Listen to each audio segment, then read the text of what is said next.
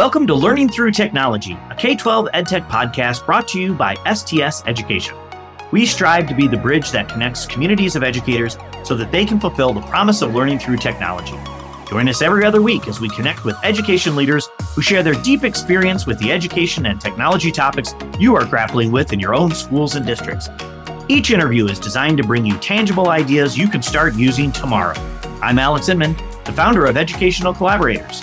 And I'm Bob Cerruti, founder of the EduTech Group. Welcome to the show.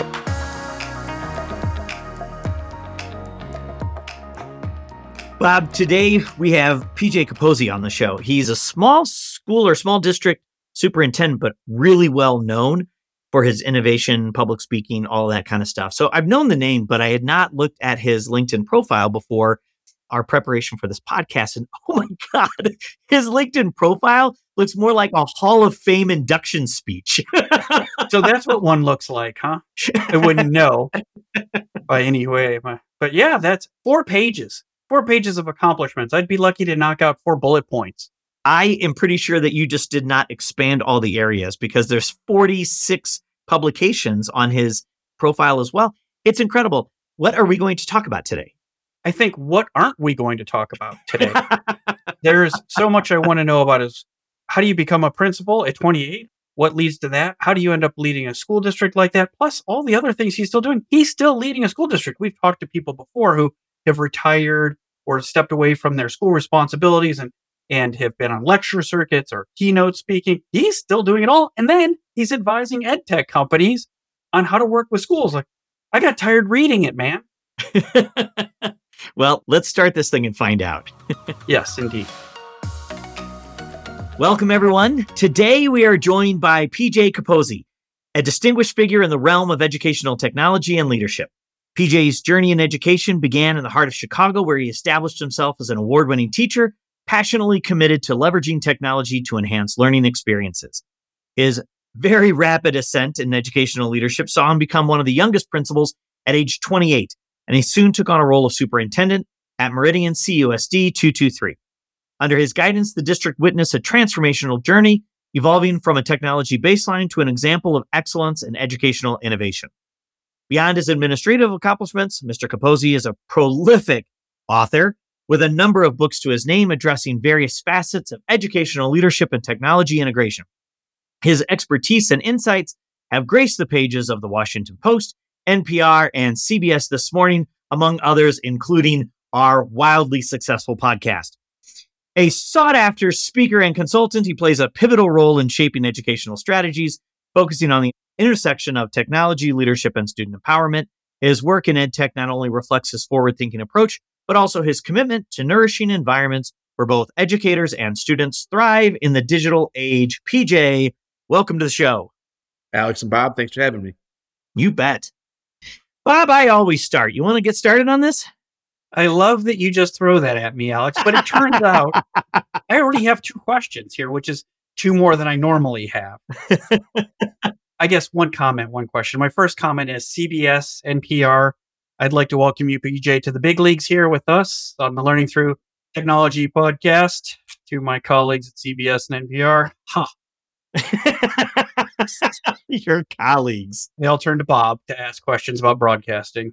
They mostly learn from me by what not to do. Anyway, so 28 as a principal is remarkable. I mean, there are people in my family, not me, who were still in college working a bachelor's degree at 28. And he did finish, and he's been very successful since. How do you end up principal at 28? Not by design.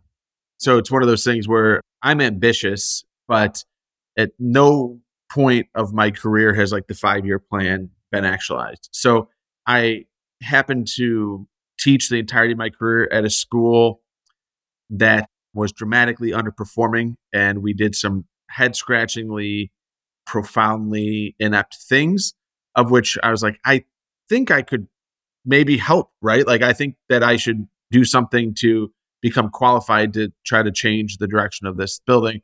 So I got my certification as quickly as possible.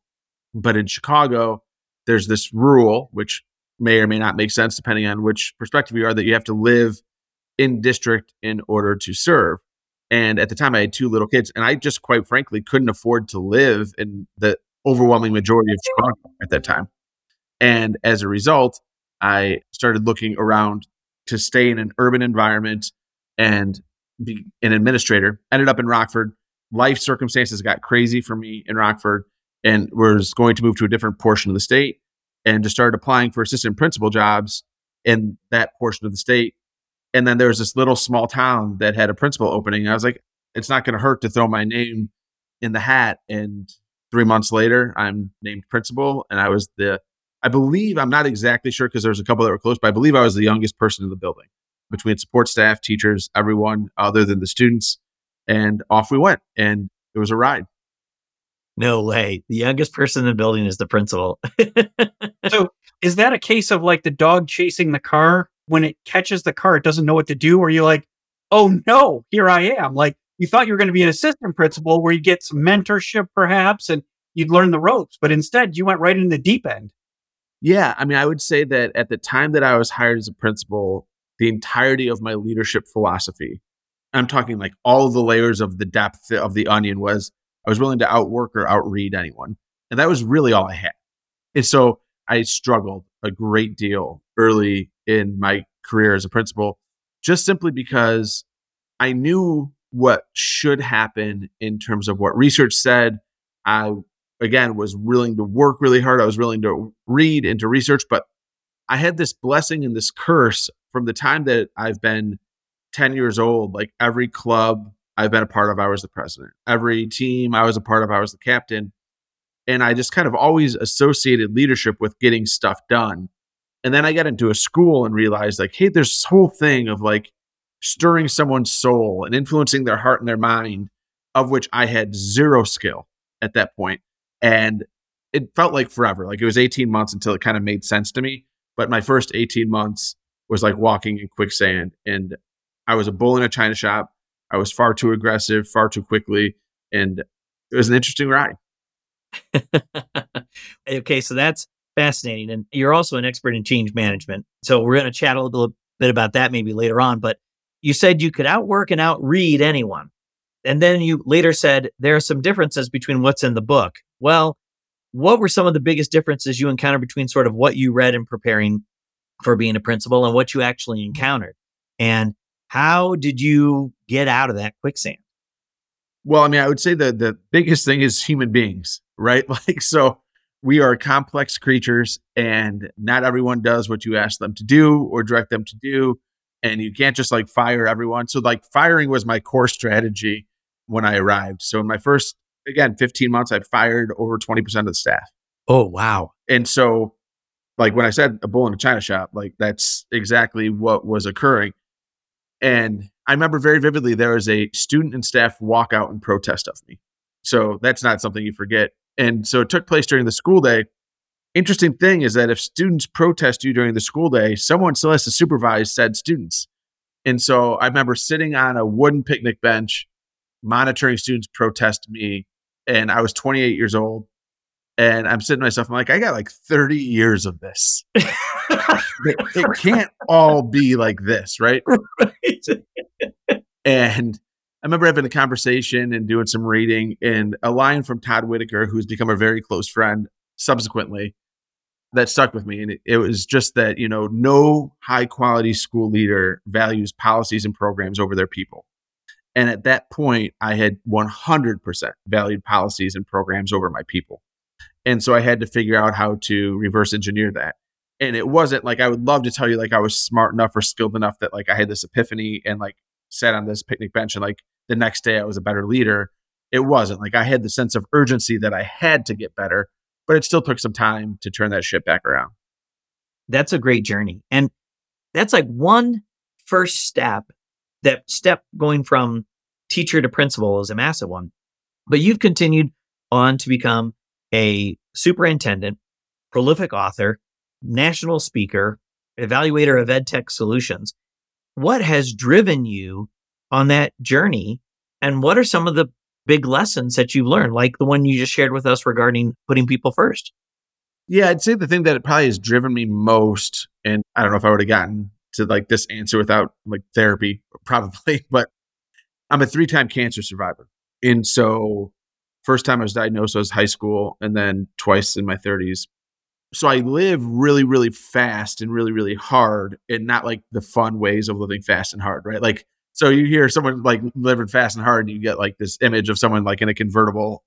But for me, it's like, what I realize is that like, hey, I have some talents, and if I don't work as hard as I can to get as much out of those talents as possible, given that I don't necessarily trust time, right? Like I see time as this very finite resource, then I don't know that I'm going to have the impact that I could potentially have. And so for me, I always kind of look at it that way. Like I am trying to maximize the impact that I can have to leave the world a little bit better than it was when I got here, to help individual people grow.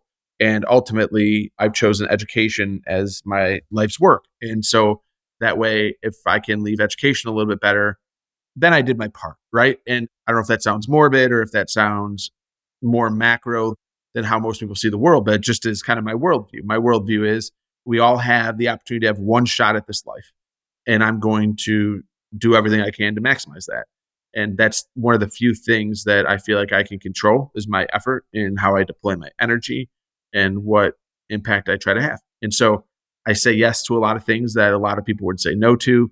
I take as many opportunities as I can, wake up early, stay up late, and grind. And I love it. Like, and it fulfills me, and I'm excited. And it's not for everybody. I'm not saying that it should be, but it certainly is for me.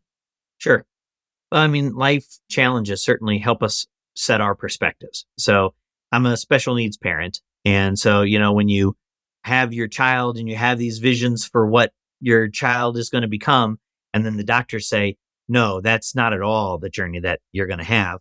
It helps you sort of refocus, I think, on what is important. And I think I've shared with others that being a special needs parent is really a gift, in that it is an amazing perspective finder in a world where it is very difficult to find perspective, right? And I've not gone through any of the kind of medical challenges that you have personally, but I can imagine that they set your perspective, like you said, on the things that allow you to have the impact that you want to have and give you that kind of focus and energy. That's awesome. Yeah, 100%. One of the things I talk about quite a bit, and just about anytime someone gives me a microphone, I try to work this in, is there's a massive difference between thinking and speaking the words I get to versus thinking and speaking the words I have to. And what I have found in my time, both as a leader and just as a human being, is that really there's very little that we have to do. The vast majority of things in life we have chosen to do, we have worked really hard to have the opportunity to do, and we get to do. And that phraseology change is how I, on a daily basis, work through that perspective change. Because I would love to tell you every day I get home, and sometimes it's a 8-hour day, sometimes it's a 16-hour day, right? And I'd love to tell you that every time when I get home, I'm a perfect husband and a perfect father. But I think what we all know is that a lot of times you get home and the people that you love the most are the ones that you treat the worst at times. And so for me, it's this massive reminder of I get home literally this Wednesday and I'm tired, and my wife got done working and she was tired. And then all of a sudden I remembered, 9-year-old has basketball practice. And do I have to take her? And do I have to sit there, or do I get to take her? And do I get to sit there? And when I think about it in the lens of like, yeah, I got this opportunity to have a 9-year-old who wants to be involved, who's athletically pretty gifted, in a community that I love, and that I get to go, like, it just changes everything. But if I stay in the I have to, which is where I think a lot of people live, they never get to the I get to. They stay in the I have to, I have to, I have to. That to me is how I can flip the perspective and cue back into what is really important to me and try to live my life and match my behaviors to the values that are in my heart and my soul.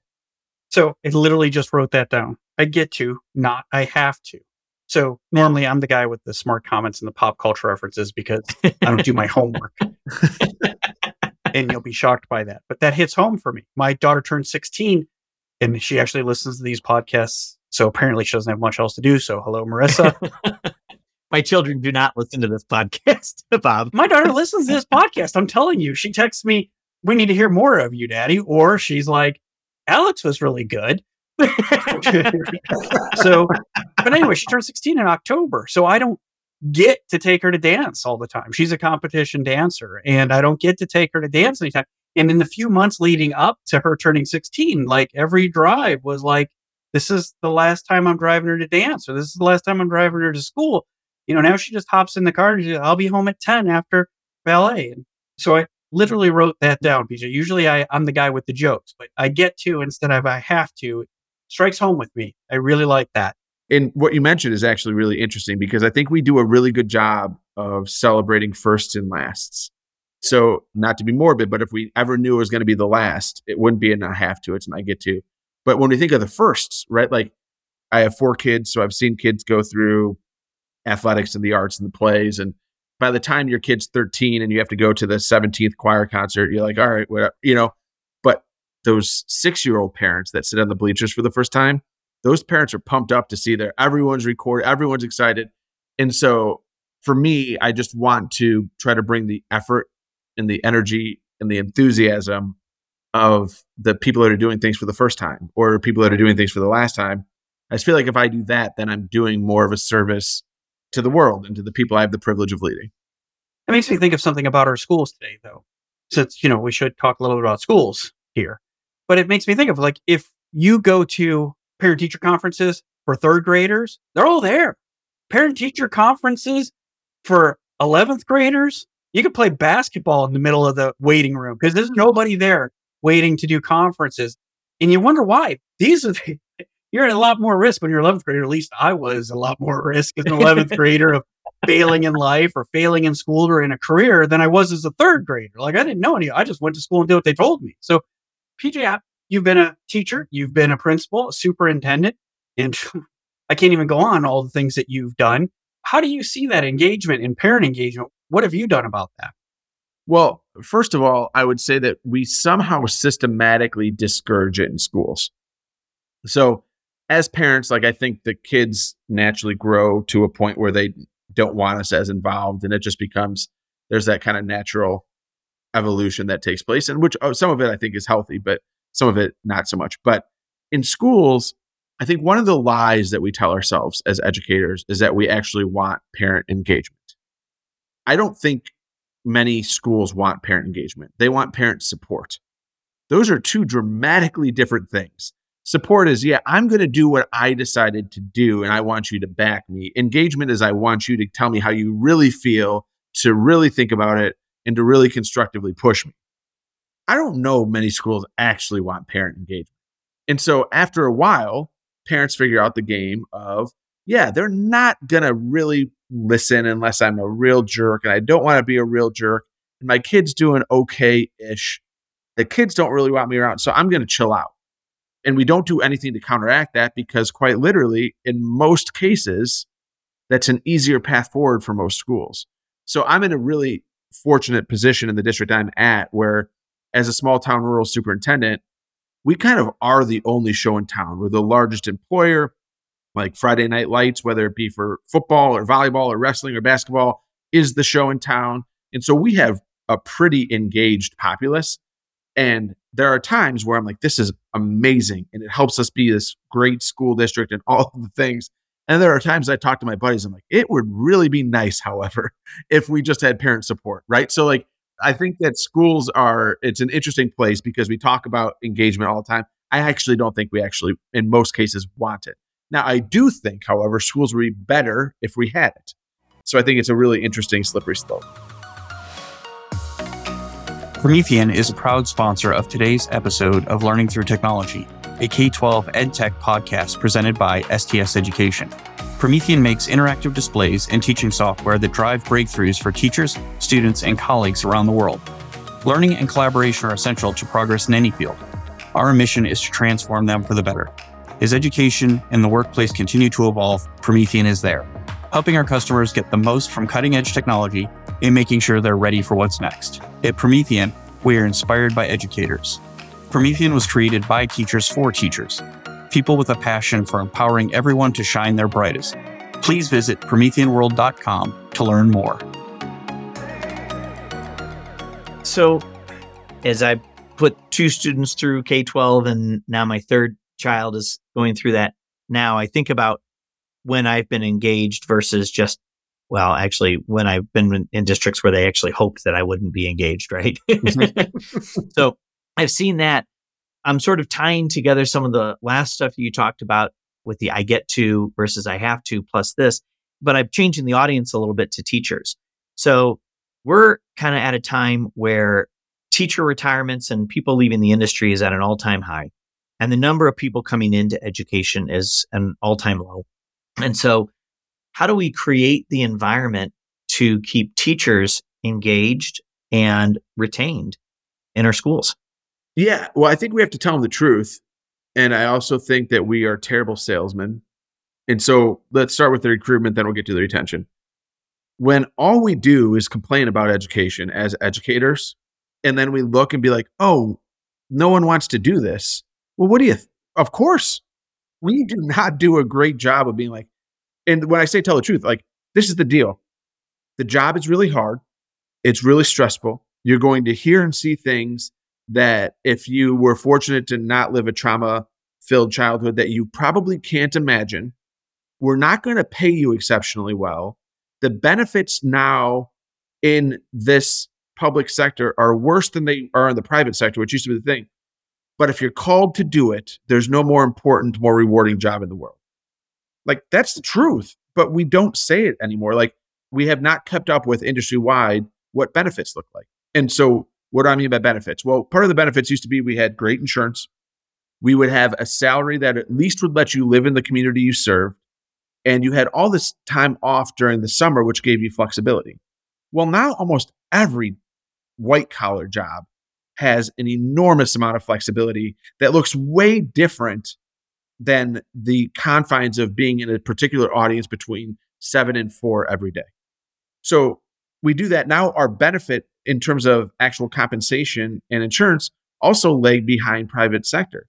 And we work in a place where there's like a total gig economy. So you could do very little substantive work and make the same amount of work that's commensurate with being a teacher. Quite literally, there's a Chick-fil-A 8 miles away from my district that as an entry-level full-time employee, you make more than an entry-level teacher. So this is a massive problem that we have to eventually solve. But the work that I focus on beyond recruitment, because I feel like a lot of recruitment issues are really like high-level policy, government, state superintendent things. At the local level, and I go back to another Todd Whitaker quote, so shout out Todd, I guess, again, that's the second time, but he said there's only 2 ways that you improve a school system is either you hire better teachers or improve the ones you got. So for me, the way that we improve our school systems is to invest in our teachers, to grow them, to love them, to try to prevent as much attrition as possible so that we can retain the high quality ones that we have. And so like for me, when my board asks me, I've got 17 direct reports as a superintendent. When my board sat down and we said, how are we going to evaluate you? I said, I want to be evaluated on how many of my direct reports choose to leave for lateral positions. And they're like, well, that's a weird thing to be. I'm like, I am not developing and retaining our leaders. If they want to go somewhere else and not work under the environment that I'm creating, then I am failing. And so eventually they've come around to it, right? And we've had 0% voluntary turnover for like 4 years. Now, we have some people that leave from a principal to a superintendency. That's a feather in the cap. That's not a bad thing, right? If you're moving up the ladder. But I want our principals to view their teachers the same way, right? Like our business is growing human beings. And as a leader, I get to grow principals as a principal or as a director or as a C-suite or whatever we do. Their job is to grow their teachers. The teacher's job is to grow the kids. We are in the people growth industry. And that's going to be really hard and really painful and really long. And we have to admit that that's okay. Like we all have hard work to do in our lives. It's just, are we choosing the right hard work for us?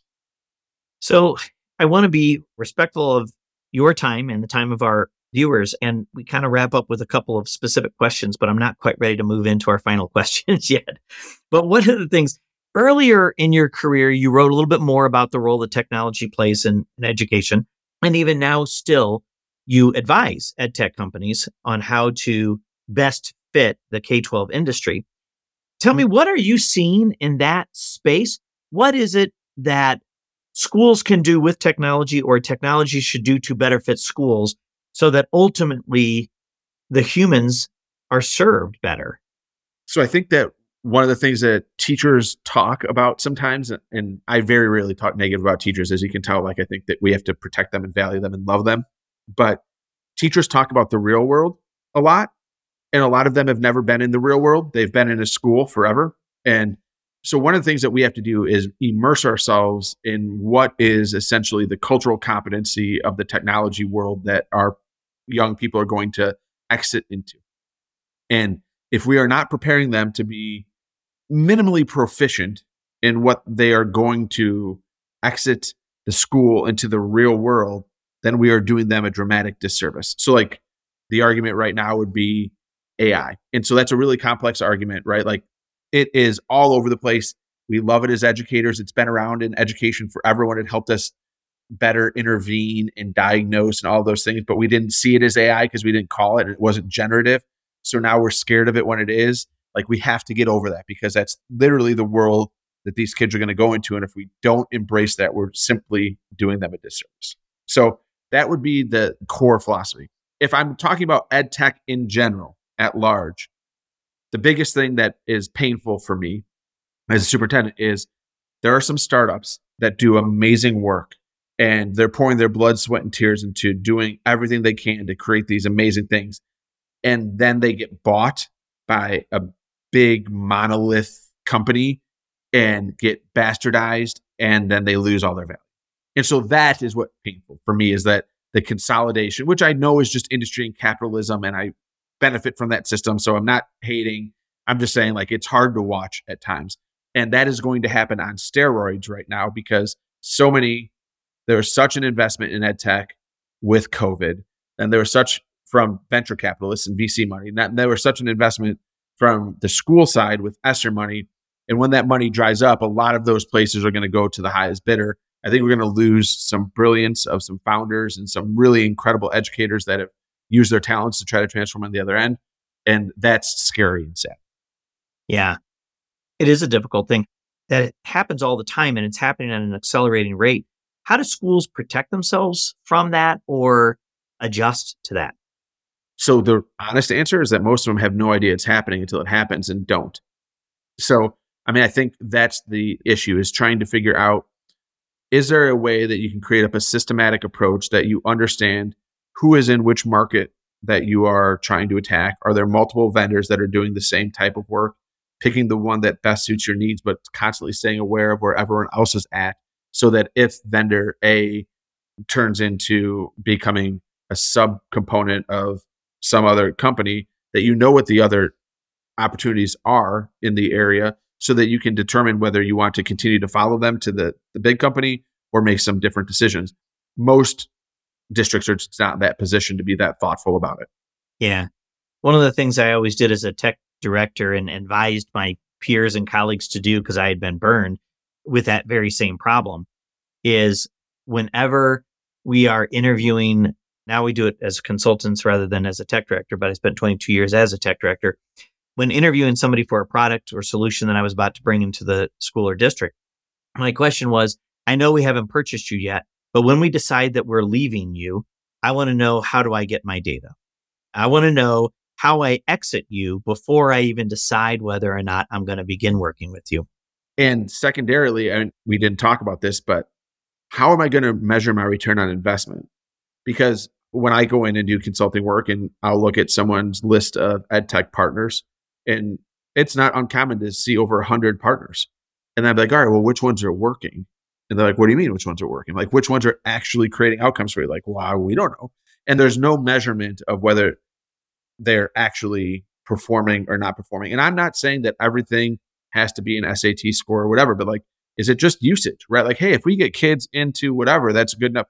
Those can be independent, locally created, but far too often we do a ton of vetting on the front end before we enter the contract. But once we enter the contract, it's almost like a foregone conclusion. Like, yeah, as long as they're good at customer service and don't jack up the prices too much, they're like in perpetuity now, we're going to be a partner. That's just not good business. That's a great observation, PJ. We spend lots of times, I sit in a member of many schools' cabinets in my role, and when we're evaluating software platforms, for instance, for a school, They tell us this is how you're going to measure your students' performance. This is how you're going to improve their performance. We never, truly never stop and think, how will we measure the platform's performance for us?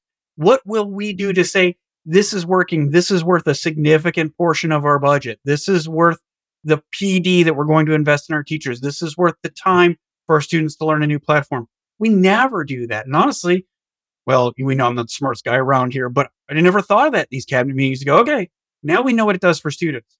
How do we know what it's doing for us to help those students? And that's huge. And so the larger companies right now, which is a brilliant business model, are looking for single source solution providers, right? So I'm going to provide the textbook, and then I'm going to provide the assessment, and then I'm going to provide the intervention based on the assessment data. And then all of a sudden, all of my solutions become one thing, and I'll provide the professional development around all of that. How can you possibly measure whether any of those pieces are successful if it's all the same thing coming from one entity? I agree, it's a brilliant business model, but I don't know how, as the consumer, I can say this is what's working, this is what's not working, when everything is the same. One of the things I present on, I'm actually doing it next week, is on measuring the value of your technology initiatives, right? And it's not just tech, and you could use the same process for any of them, but the tools that I share in that session are actually freely available from COSIN. It's the COSIN TCO calculator and the total cost of ownership calculator and the value on investment, which is their shift, on return on investment. One of my favorite things about the return on investment, or the VOI tool, is that it gives you this table to put stuff in, and looking at the table itself is just sort of like, I have no idea where to start. But if you just kind of scroll down, and we'll put this resource in the show notes too.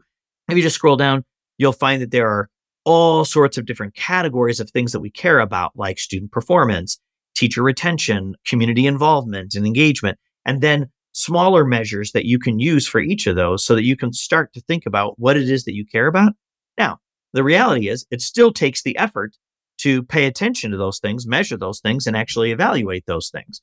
But at least it's a nice tool to get you started, because I think a lot of people sit down in front of a blank piece of paper and say, now what? Right. And for me, it's, again, one of those things where this is so subjective and can be qualitative. So we partnered with one of the 24/7 online tutoring companies, like lots of districts did during the pandemic. And what I wrote into the proposal to our Board of Education for how are we going to measure return on investment is that when the contract is up, if we pull it, people won't notice, or if we pull it, there'll be a revolt because it's become a cultural portion of what we do. That's not numbers, but it was pretty clear, and it did not stick culturally for us, so we moved on from that company. And that's okay, but we had a stated return on investment thing that we were going to be identifying, looking for. It doesn't have to be a SMART goal, but we should be at least thoughtful about how we're doing it. So we could talk for a long time about a number of these topics, and I hope people have got an idea of PJ's expertise, to find him and his base of knowledge that we just barely scratched the surface of. Alex, it occurs to me that when we start our new podcast, the EdTech Startup, PJ's going to be, co-host, or he's got to come on and talk to us, because I think the stuff he said is, I don't know if we're still a startup, but as an EdTech company with EduTech Group and you with educational collaborators, I never thought, how can you measure us for performance? Wouldn't that be a great thing to tell a superintendent? This is why you should work with us, and this is how you'll know if we're working for you. That'd be awesome. So we're going to do that, Alex. We're going to have that podcast, the EdTech Startup Podcast with Bob and Alex. And maybe you'll let me talk more. Hosted in Macedonia. That's right. That's right. So Alex and I have this wager. So no pressure, PJ, but I will say bad things about you when you're not around if I don't win. So we're all in education. Some of us better students, Alex, than me, bad student. We like to know, who's your favorite teacher, or who influenced you as a teacher and why? So a little bit different answer to each of those. So one, my favorite teacher of all time was a guy named Colin Hopper, AP US History. And he was awesome. And he made history come alive for me, went from my least favorite subject to the subject that I eventually taught. And he knows it. And I've had the fortunate privilege of telling him. The most influential overall would have been a guy named Ron Sawin, who's now Dr. Sawin. When I was going through my cancer struggles, I was in advanced math, and the homebound tutors couldn't teach it because it was beyond what they were capable of doing. And so this is how old I was. I sent him a handwritten note back saying, hey, I'm in advanced math as a junior. I'm just going to drop it and take it as a senior because I've already done what I need to do. This will be great for college, but I can take it next year. And I never heard back from him. And then all of a sudden he just started showing up at my house. And he's like, I'll just take care of it, and tutored me to get me through, and never would accept a gift, never would accept a thank you. It was just part of how he saw the job. And that made me want to be a teacher, because before then I was very fortunate, loving parents. Like, I grew up in a very charmed childhood, and school was cool and teachers were fine, but like, I didn't need them. And I had a moment of need, and a teacher stepped up to the plate. And that's what I wanted to be for other kids. And that's why I chose to be an educator. That's a pretty good answer. And for the record, Bob won. That was a clear win for Bob. So Thank you, PJ. Your reputation is clear with me. our wager is that Bob's like, everybody's going to know this, like right off the top of their head. That like, there will be no doubt in this. And I'm like, I don't know. I said, I think that some people are going to need to reflect on that. And so when we first set the bet, I was the undisputed, rousing, absolute, comprehensive winner. And Bob was that extreme on the loser side. But he picked up one today. So good for you. All right. PJ, thank you so much for joining us today. I mean, when Bob and I were looking at kind of your profile and some of your background, it was like, holy cow, what do we talk about? Because there's so many different things. We actually covered a lot of great ground, and I think we could probably talk for another hour at least. But thank you so much for joining us today. Thank you very much. I had a great time. So how was that, Alex, man? We covered some ground there, didn't we? Oh my God. And we only, like you said it before, we scratched the surface. We like literally barely scratched the surface. If you have a moment to look at this guy's LinkedIn profile, it is insane. He is prolific in his publications. Unbelievable. I was shocked when reading through it. And normally we spend our time with him a little bit before to get to know and what are we going to cover. And he was able to speak on any topic. He knew it. He understood it. I feel so inadequate. But there was a lot there. So from your perspective, what struck you is something you'll hang on to, Alex? You know, I mean, there were a lot of spectacular golden nuggets in this episode. You called out, I think was probably my favorite, the I get to versus I have to. And, you know, when he said that, it was immediately connecting to a lot of the stuff that he said earlier. And then it stayed with me through all of the stuff that he talked throughout. Like, what a mantra to have a positive perspective as a leader, as a teacher, as a parent, and in terms of just sort of thinking about your school and retention. Because there's a lot of things that we feel like we have to do as teachers. And there are plenty of things that we have to do, but a lot of what we do is stuff that we are just going to do for the kids because it's the right thing for them. And we treat that a lot of times like a have to because we feel like it's what the kid needs, but it really is a we get to. And when you see a bad teacher, you see that difference. But if you can fill your own bucket with the joy of I get to versus I have to, I don't know, that one's going to stay with me, I think, longer than this episode for sure. That I get to instead of I have to, simple. And it gives you that thought. It reminds me of one that the power of one word that I practice Taekwondo and compete some. And one of my respected instructors told me the power of the word yet. And I share that with our team regularly. We can't do that. No, we can't do that yet. We're not good at it. We're not good at it yet. We may not be an accomplished teacher yet. We may not be a successful educational technology company yet. And I thought those kind of go hand in hand. That was something that also struck me that immediately came to mind as you get to, you have to. We're not good yet. That's a good one. And we didn't have very many pop culture references, so I'd like to share this one with you. This is the worst day of my life.